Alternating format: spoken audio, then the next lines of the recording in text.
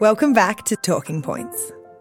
This season, we're back with another 10 beautiful conversations with some of the world's most extraordinary dancers, choreographers, and artistic directors. I'm your host, Claudia Lawson. For our summer season bonus episode, we're catching up with the divine Emma Watkins. In season 1, Emma and I spoke about her life growing up in Sydney. We spoke about her early dance years, about injuries and auditions, and then being selected to be the first ever female Wiggle. We spoke about Emma's passion for Auslan, her PhD, and we also spoke about love, surviving endometriosis, and fertility. To hear that conversation, just scroll back to episode 6 of season 1, and we'll also put the link in the show notes. Today, nearly 18 months on, Emma and I speak about what her life is like following her departure from the Wiggles. We speak about her new character, Emma Memma, and what it's like to be on the precipice of handing in her PhD. We also speak about her marriage to new husband Ollie and her plans for the future. We're just quickly interrupting this episode to let you know that we're delighted that Emma's bonus episode of Talking Points is sponsored by Energetics. Energetics are a sustainable, Australian-made brand that specialise in creating world-class dancewear for the stars of tomorrow. Perform and feel your best at every stage of your dance journey in Energetics premium, high-performance fabrics. You can see their entire range online at energetics.com.au. And for all Talking Points listeners, there's a 20% discount on all Energetics products. Just use the code EMMA20 at the checkout. And the offer's available until the end of August 2023. Hello. Hello. In the lead up to this interview, I was trying to get the timing of our last chat, which was about 18 months ago. And you were newly engaged to Ollie and happily dancing as a Wiggle. That's so long ago. Or it feels like a whole nother lifetime ago now. Yeah, so I think our chat was sort of mid-2021. So we were, in the deep, dark Sydney lockdown. So a few things have changed. Lots of things have changed, and it really does feel like a completely different chapter now. I bet. Can you talk us through, I assume an epic decision to leave the Wiggles. Can you talk us through the decision-making process and your headspace leading up to that call? I think, through the lockdown multiple times, I had a lot of time to focus on my thesis, which essentially was going on the whole time I was, touring and performing, and it's been part of my life for most of the time anyway. But because we weren't touring as much, I did have a little bit more time to sit and think and reflect and write, and it really started to make sense for me that this particular part of research that I had been embarking on was needing to be finished. Probably 18 months ago when we spoke last time, it probably should have been finished then. How long have you been doing your PhD? It's, I guess when you ask anyone that's doing a PhD, it's a bit more extended than what was originally planned. But I'm doing my PhD through Macquarie University, so it's a bundle approach where you do a master's and then you do your PhD. The master's is helpful, because you're kind of doing a little bit of the PhD first. Okay, it's like the MPhil, isn't it? So you sort of step up. Yeah, okay. Yeah. So currently it's probably been about 5 years altogether, which probably isn't as long as some people, do their thesis for. But it does feel like most of the research that we have been doing has been going on for over a decade anyway. And so it has been a real conscious decision to put the line down now, which I've been told many times in the last month. And so when is the line? The line is at the end of March. I feel like I shouldn't say that in case I don't get there. But it feels positive. Yeah. Okay, so lockdown happens. It's the first time that really you haven't toured with the Wiggles in almost really a decade. And it was an extensive touring program that they had. So is it sort of like COVID gives you this sort of moment to pause? Absolutely. And it was probably, of course, the pandemic is is positive and negative. It it has different effects on lots of different people, and I really can't talk for everybody. But in terms of my situation and stopping traveling for after 10 years constantly, I think my body just didn't know what to do with itself. And for the first time, it was like, I think we're on a body holiday. And that was actually something that I needed so much, but I didn't realise. Not just for, a dancer and, having a moment to stop, which kind of feels contradictory because you don't really ever want to stop your body because then sometimes it can go into breakdown, which has happened to me as well. But at times it does release you and give you some sort of freedom to start again. And I mean, now 18 months on, even just the original stopping during the pandemic, my body felt a sigh of relief. But now, 18 months on, it's completely different again. Is it really? In what way? Look, I'm probably not as fit as I used to be in terms of show fitness. Yeah. But my body is definitely reacting differently because it's not under pressure of being, in a car for a million hours driving, on a plane every second day. Like there's definitely something different about my body feels that it is not as restricted. And that, in a way, I feel like I'm learning ballet back at square one. And Really? I'm training online with a beautiful teacher over Zoom, which we met through the pandemic over Zoom. And I've been training with her ever since. So ever since we started talking, that's when I met her. Wow. And so what? You're taking like weekly ballet classes? Essentially 3 times a week with her. Wow. Because I live now in the country, which is also very different to where we were 18 months ago in a really tiny apartment in Sydney. And because we were in the lockdown in there, that was a real time. Not for us as a couple, but you just get so cramped if your body can't move more than 10 metres and you can't go outside. So I think, now that we've moved south of Sydney and, we have a little bit of a backyard, it's instantly completely different. Okay, so hang on. I feel like we are Sorry. PhD. No, we are country moving. It's like all the topics I want to hear about. But first of all, let's head back to that word retirement from the Wiggles. I mean, it's an epic word to say out loud. When did it start creeping in? Oh, God. Oh, the word itself? Yeah, like, just even to make that announcement or to think this could be a reality.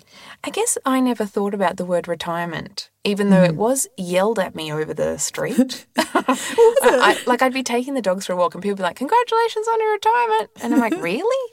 I guess I understand the use of the term because I was stepping away from that particular role. But for me, it more felt like an internship that was really important to the way that I was forming my critical thinking and performance mode. And, I was like, okay, that's that chapter. But I think some of the research that we've been working on is really important that we need to focus on now so that we can act on it in the future if we ever want to make children's content or any content really for that sake from this point forward. So I understand that, retirement was, I guess it was a bit overused because I'm certainly probably too young to be retired and couldn't retire anyway. We need to work. So certainly retiring from the role, but it more felt like a chapter for me. Yeah. And maybe that's a perception from the outside. Yeah, absolutely. Because your personality and the character Emma Wiggle, there was so much overlap that perhaps from the outside it was like how difficult must it have been to step away, but maybe not so much from the inside. Oh, no, definitely hard, yeah. And I think for me as a person and a personal journey, it's taken this long for me to separate myself from that personality as well. You don't realise how inextricably embroiled they become, and because we were so fortunate to bring our own characteristics and hobbies and interests to the role, it was a part of me, and it will always be a part of me, absolutely. But was it scary? Yeah, I think it always is. And we had lots of discussions, particularly with Ollie and I, and we ended up reflecting on a lot of people in the performance industry, particularly dancers who might have grown up only dancing and having that as their one goal. And, you know, because a dancer's life in some schools of thought is quite short, when they don't perform anymore or when they have retired from the company, they're still so young. And because that becomes such a big part of their identity, how do you move on from that? And I think for some people it can be quite debilitating. Oh, absolutely. But that passion that they've had, where do they go? Yeah. But actually, I think it might be the opposite. I just feel completely free. As in, good. I feel like now and there's lots of different thoughts in my head about, you know, this next chapter. And it's not just specifically about work or career. It's also about, you know, having time to spend with family and having time to spend at home and sit down and have a cup of tea. Like some of those things I forgot about over the 10 years. And so being able to reconnect with friends that I hadn't seen for over a decade was also something that I never had time for. Wow. And it's been an eye-opening experience. And also that we now have time to talk to people and just take a moment to connect with families through our work as well, but also in the new neighbourhood that we are a part of, and find out what people are really looking for in the world now. Yeah, it's interesting that you say that about the retirement, because I suppose you also had a second passion bubbling along in the background with your PhD. Yeah. And some of the people I've spoken to who have found retirement so difficult is because ballet or dance or performance has been there. Yeah, they're everything. And then when they stop or their body stops, where do they put that energy or that passion? Absolutely. And Emma Wiggle was everything to me. I didn't think about anything else but her. I was just infatuated with that experience and the journey and always wanting to try and improve her. And, you know, I had such a good chunk of time to really work on it as well. You know, as it's not really normal for people to play one character for a decade. Yeah, that's so true, isn't it? Yeah, it's not. I had to really think about that as well. It's also not normal to be photographed in the same outfit for 10 years.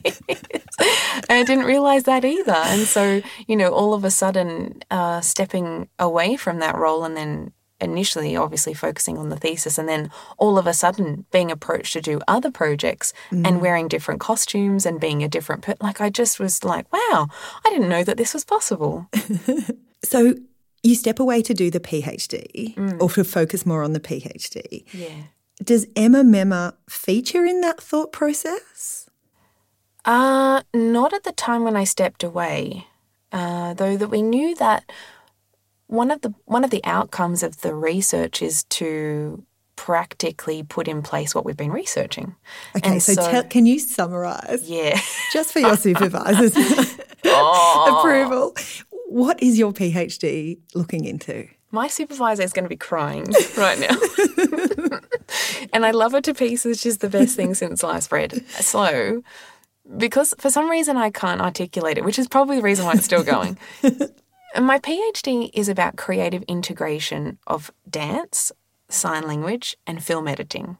And really it's about a comparison between people who use sign language and people who might grow up as trained dancers, and what are the similar skills that they both have. Sometimes they are in our subconscious or they're not known. They become techniques of intuition, but essentially we have really similar qualities, but there is not a lot of crossover between people who use sign language and dance, and not a lot of dancers who use sign language. But I feel like it's really silly. This is not in the PhD, the word silly. I feel like it's really strange that we don't have more crossover in those fields, because we could really learn from each other. And from a dancer's point of view, this is too long obviously for for a clarification. For a dancer's point of view, if your career is very short, then you can apply your skills as visual professionals to be learning sign language and actually help in the workforce where we have such a lack currently right now in the deaf workplace. Do you know, as you say that, I'm thinking of sort of those classic scenes from the ballet where, you know, the princess comes on and, you know, she invites the entire courtroom to dance, and then, you know, there's that classic arms above your head, spin roly-poly, come and dance with us. Me. And then there's, you know, the bow to say thanks, everyone. You're so right. Like, they communicate through their use of their hands, their arms, their face. And yet why is that not translated into skills with Auslan? Because actually, unbelievable. Yeah, I mean, of course, I imagine people who are hearing impaired completely understand what those dancers are gesturing, but why wouldn't we integrate that? And one of the challenges is music. I think music becomes a really big barrier for both sides, people that are deaf and people that are hearing. I think people that are hearing this is a generalisation, will think that it's not possible for somebody who's deaf to join in, whereas people that are deaf don't really. There are some schools of thought that music isn't part of the community, but that actually is not quite true for everybody. And it's not really about music in the oral sense, but music is actually movement. And even if you were playing an instrument, you have to move your body to play the instrument. So essentially, my argument is that music is movement, so let's get rid of the barrier, bring down the wall, and let's have a party, because we know things that each other knows and we use them without thinking about it. So let's embrace it. So Emma Memma is your new children's character that you have launched. Did she evolve out of the PhD as almost like a test case? Yes, that's right. Yep. Okay. And it was... So that's your data collection, isn't it? I love that. And so, yes, Emma Memma is an outcome of the thesis, but it wasn't known to me at the time when I decided to leave. I just knew that I needed to do the thesis, essentially. And so with Emma Memma, what are you hoping to bring to your audiences with her? It's really interesting that we're even doing this interview at the time, because I'm definitely writing the thesis now. I'm definitely 100 pages in. This is a discussion, right? I really honestly feel that this is just a piece of sand in a very big beach. I don't think that Emma Memma solves all the problems for integrating these visual elements. And the reason why we chose this avenue is because A, we have experience in children's entertainment, but B, also because it's the easiest platform to try a very simplistic test. So with Emma Memma, some of our music, well, most, is only based on 2 words and 2 signs. So you can't really do a test without having such strict controls. And again, I'm talking about like a test, but it's not really. But we have given ourselves the boundary to create music with very little English, spoken English or sung English, so that we can make sure that the sign that's matching it is completely understood.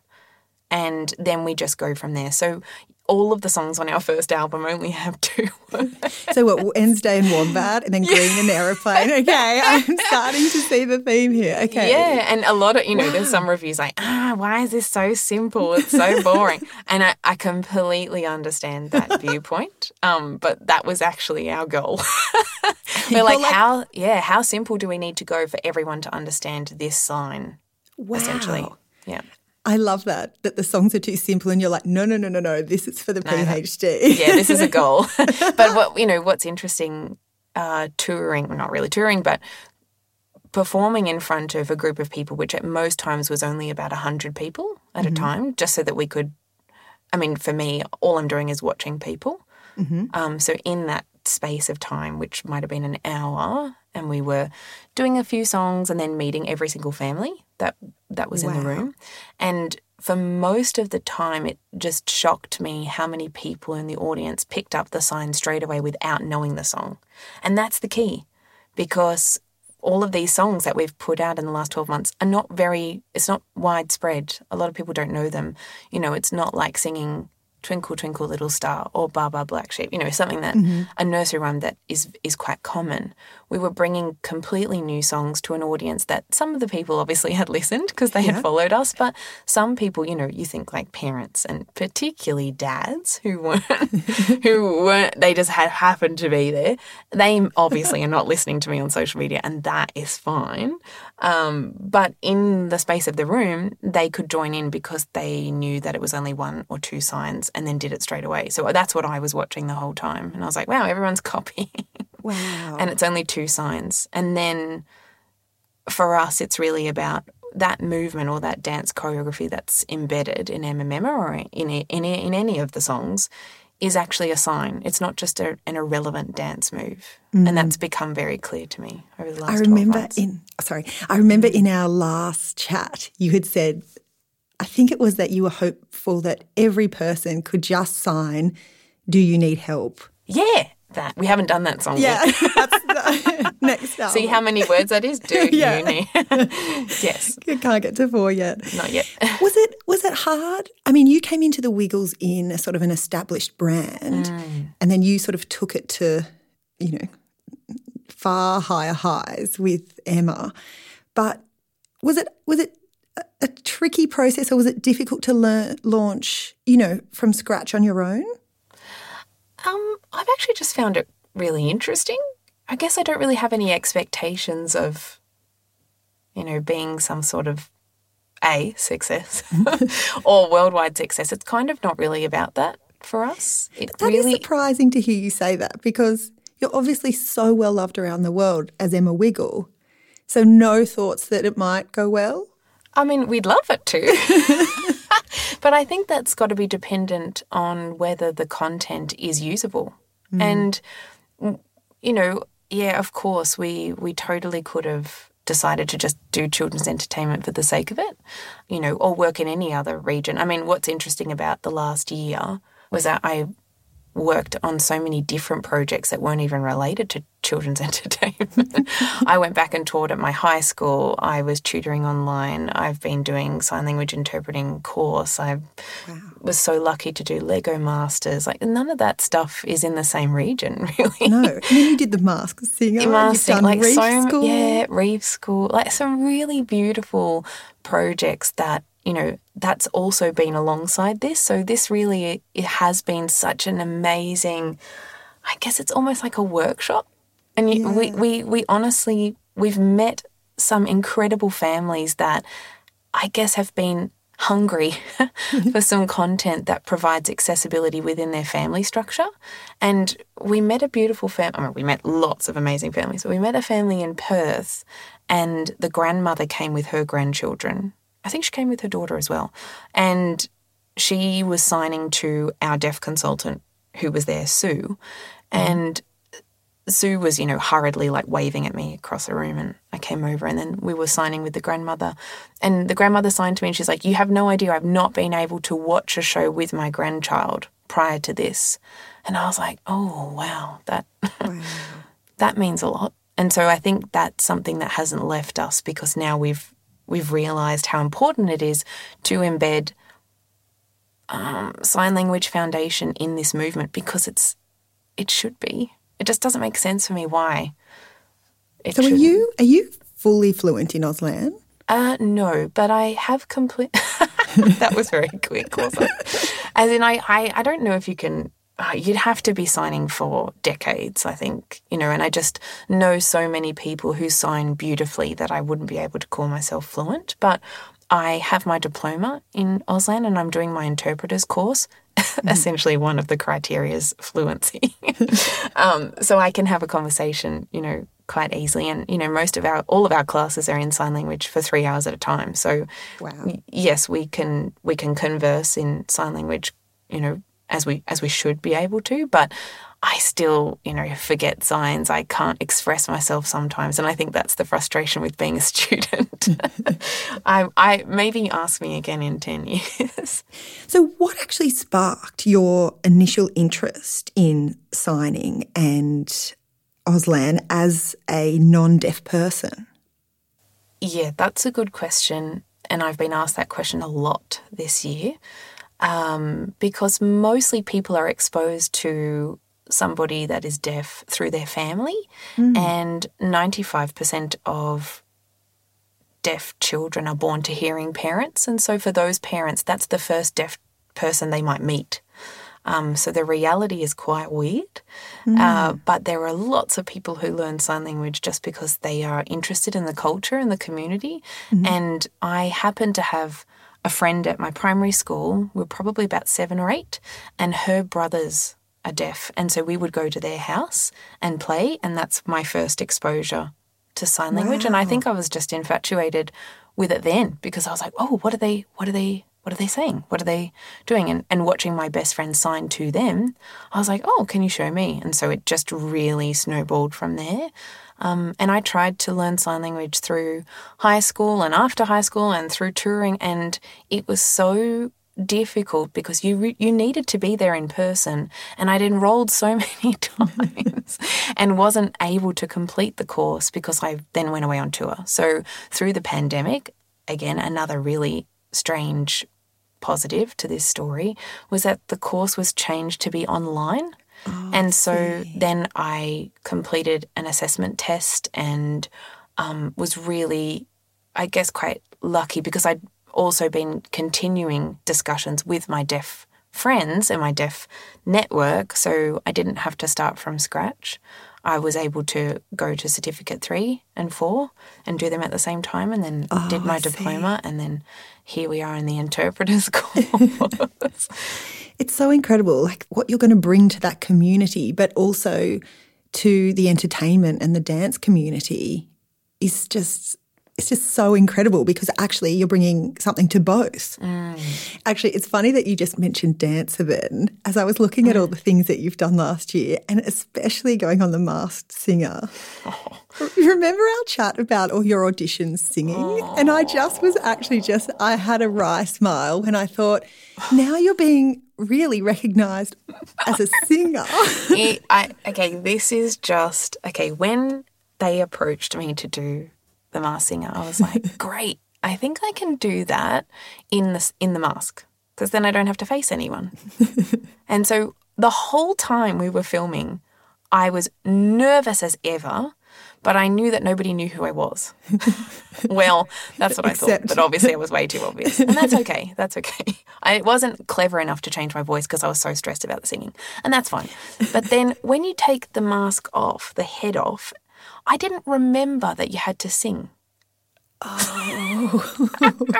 So when I was revealed and I took the mask off and, having a chat with Osher and like everything's cool, and then they're like, okay, and here's the microphone. I think I did nearly wee my pants. And I wasn't really ready.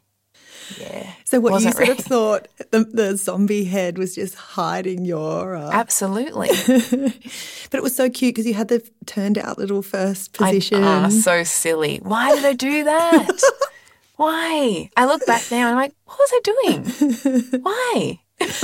And so personal life, obviously huge amounts of change as well since we last spoke. You've married Ollie. Can you tell us about that day? Well, it was pretty lovely. But as Ollie and I are, we're pretty casual. The wedding was in very regional Victoria at a homestead that was quite close to Ollie's grandfather, who was the eldest participant at our wedding. Wow. And so we wanted to make sure he could be there. And so we were asking a lot of other people, friends and family, to travel past Warrnambool, which is very far away in our eyes when you live in Sydney or Brisbane for that matter. And it was just a lovely, it was just a really lovely day. It just felt like a garden lunch. And you've moved out of Sydney? We have. Good? What's it like? It's so good. It's We've moved to the Southern Highlands to a place called Robertson. I guess I could probably name the town because it sounds like everybody knows that I live here now. Yeah, I think it's fairly widely reported in the media, I've got to say. And it is such a beautiful part of the country. And we moved down here for so many different reasons, but my parents are down here, my sister's down here, and, we're all a lot closer than we were before, and particularly after the tour, we wanted to make sure that we could see each other more often. And we love animals and nature, and we do have lots of animals at home. And, yeah, it's basically a farm stay. Wow. And was there any adjustment moving out of the city? You don't realise how weird it is until you go back to the city. So during 2022, I was driving to Sydney to do some filming and some work, Mars Singer and the like. Yeah. And every time I drove into Sydney, my shoulders would race up near my ears. I'm like, the traffic and every other people. Then I just became a grandmother, like instantly within about 2 months. And I was like, there's so many people. And you just so don't. noisy, no parking. The Robertson Post shop is basically the highlight of my life, where you can drive straight up to it and walk in and talk to the person and then drive away. There's no line, there's no issue. You get parking every time. You don't have to even pay for parking. It's completely different. And then you said at the start when we were chatting that you thought your body had gone through a sort of break. Did you say breakdown since? Oh, as in it had a break. My body was happy. But then it also, I think as dancers have, when you're not doing as much as you used to do physically, your body starts to go into a bit like I can't describe it. I've basically realised that my feet strength and some of my bones were starting to like have a moment. And I do now have arthritis in one of my feet. Do you? But it's actually starting to heal, surprisingly. So I think it was just a moment where it was like, we need to stop. Now we're going to turn into a snowman, and now we're okay. But also you were touring sort of 8+ months a year. Oh, yeah. And performing every day. I mean, yeah. There's just no way you can even maintain any. You can't. You can't maintain. You actually can't. No. This is not possible. But obviously now with a different training regime, not doing as much physical things that I was doing before, but different things that are helping my body stay at least flexible and strong. My body's so different. My body's moving better now than it was before. Really? And I'm just not moving it as much as I used to. Wow. And the endometriosis? Well, that's the same thing. It's just unbelievable.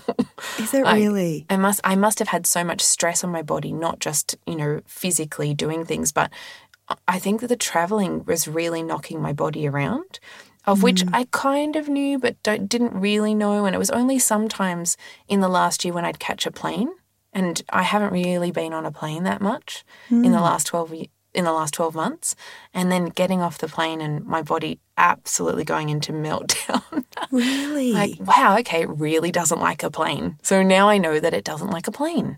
Right, so that sort of extended sitting and just everything that comes with that. I think it's the pressure. I think it's the cabin pressure. Yeah, so now, again, there's more controls. Now I can actually work out what the problem, like what's, setting it off all the time. So you've got that time to sort of watch how You've your got body that time responds. to have a moment after a plane. Whereas before I'd get off the plane and then, instantly be on stage and my body would be like, help, help, help, help, help. Wow. But now I know what's going on. And obviously I've caught a plane this year. It's okay. It's just you just have to manage it and know. You just have to be nice to yourself. Yeah, because I often thought of that when the Emma Memma costume launched, and I remember you saying when Emma Wiggles' costume, none of us knew that you had endometriosis, and I don't think you knew. And so just managing that behind the scenes in a career that is so performance-based. Yeah. My costume is a lot cooler now. It's just a whole different material. Perfect. And Breathable. it's amazing. Yeah. Completely different. Yeah. Oh, amazing. And so what are your hopes for this year? Oh, there's so many hopes. I mean, the first hope is submitting the thesis. Dr. Watkins, I love it. Oh, I can't even think about it. I just know that it's going to come back with revisions, and that's okay. You just have to accept that. But it's not about that. It's just about doing a good job in terms of presenting the research so that hopefully we can build on it in the future, or it helps other people, acquire some other skills. But for Emma Mema, we're hoping to film our very first TV series, as in a long-form TV series. And so we've been in lots of different discussions with different parties across the world. Wow. It's just been trying to make the right decision about who we might want to partner with that's going to understand the nuances of sign languages around the world as well. And we want to make sure that we partner with the right people. And because around the world, they don't speak Auslan. Auslan is only used in Australia. There are some similarities with New Zealand Sign Language and British Sign Language, but for most of it, that's the beauty about sign language, because the culture is embedded in the language. And so you can see the different culture when you watch different sign languages across the world. And so that's really important for us. But also we're very, very fortunate. We're in a pre-literal audience space where we can use iconic shapes as well, gestures, mime, dance. And so that mixture and that balance is what we're trying to write now into proper video scripts to prepare us for a TV series. Yeah. Wow. And any other sort of postdoctoral?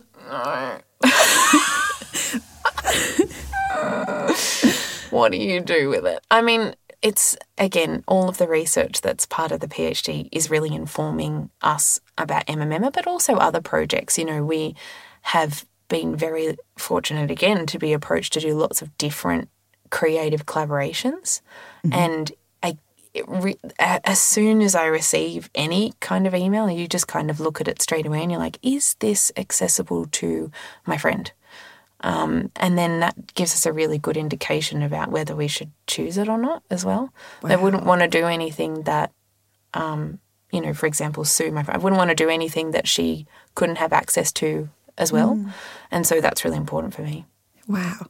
This is a strange question to perhaps end with, but you are just such a delight. Like every time I've spoken with you, had any interaction, you know, the way that you must have to sort of hold yourself when you're in public because children recognise you. Does Emma Watkins ever have a moment of angst or do you get cranky, Emma? I really only get upset if my animals are sick. I literally go to the goats every morning, and then if one of them's having a moment, I come and I'm like, why are they sick? That's really my only moment of frustration, is having animals that are sick when I don't know what's gone wrong. Wow, because you just seem to have such a positive outlook on life. Like you have such, it would seem such beautiful relationships with everyone that you deal with, and it's just what an asset to all the communities that you work with.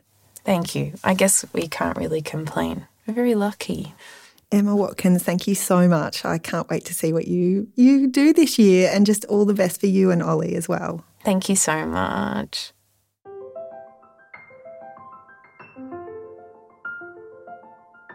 If you'd like to hear more about Emma's life, you can find our full conversation in the show notes.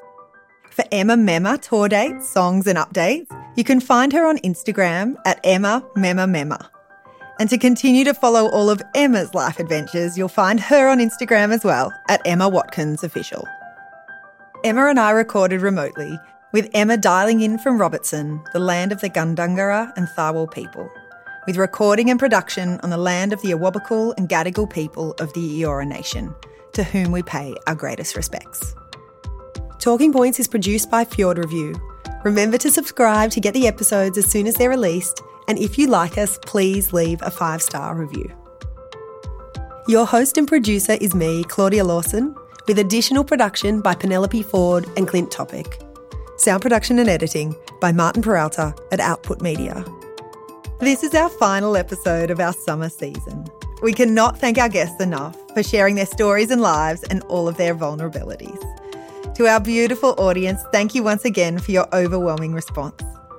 Season 3 of Talking Points is in the works and will be available wherever you get your podcasts later this year. In the meantime, if you've enjoyed the series, please hit 5 stars and subscribe or follow to be notified of when new episodes are released.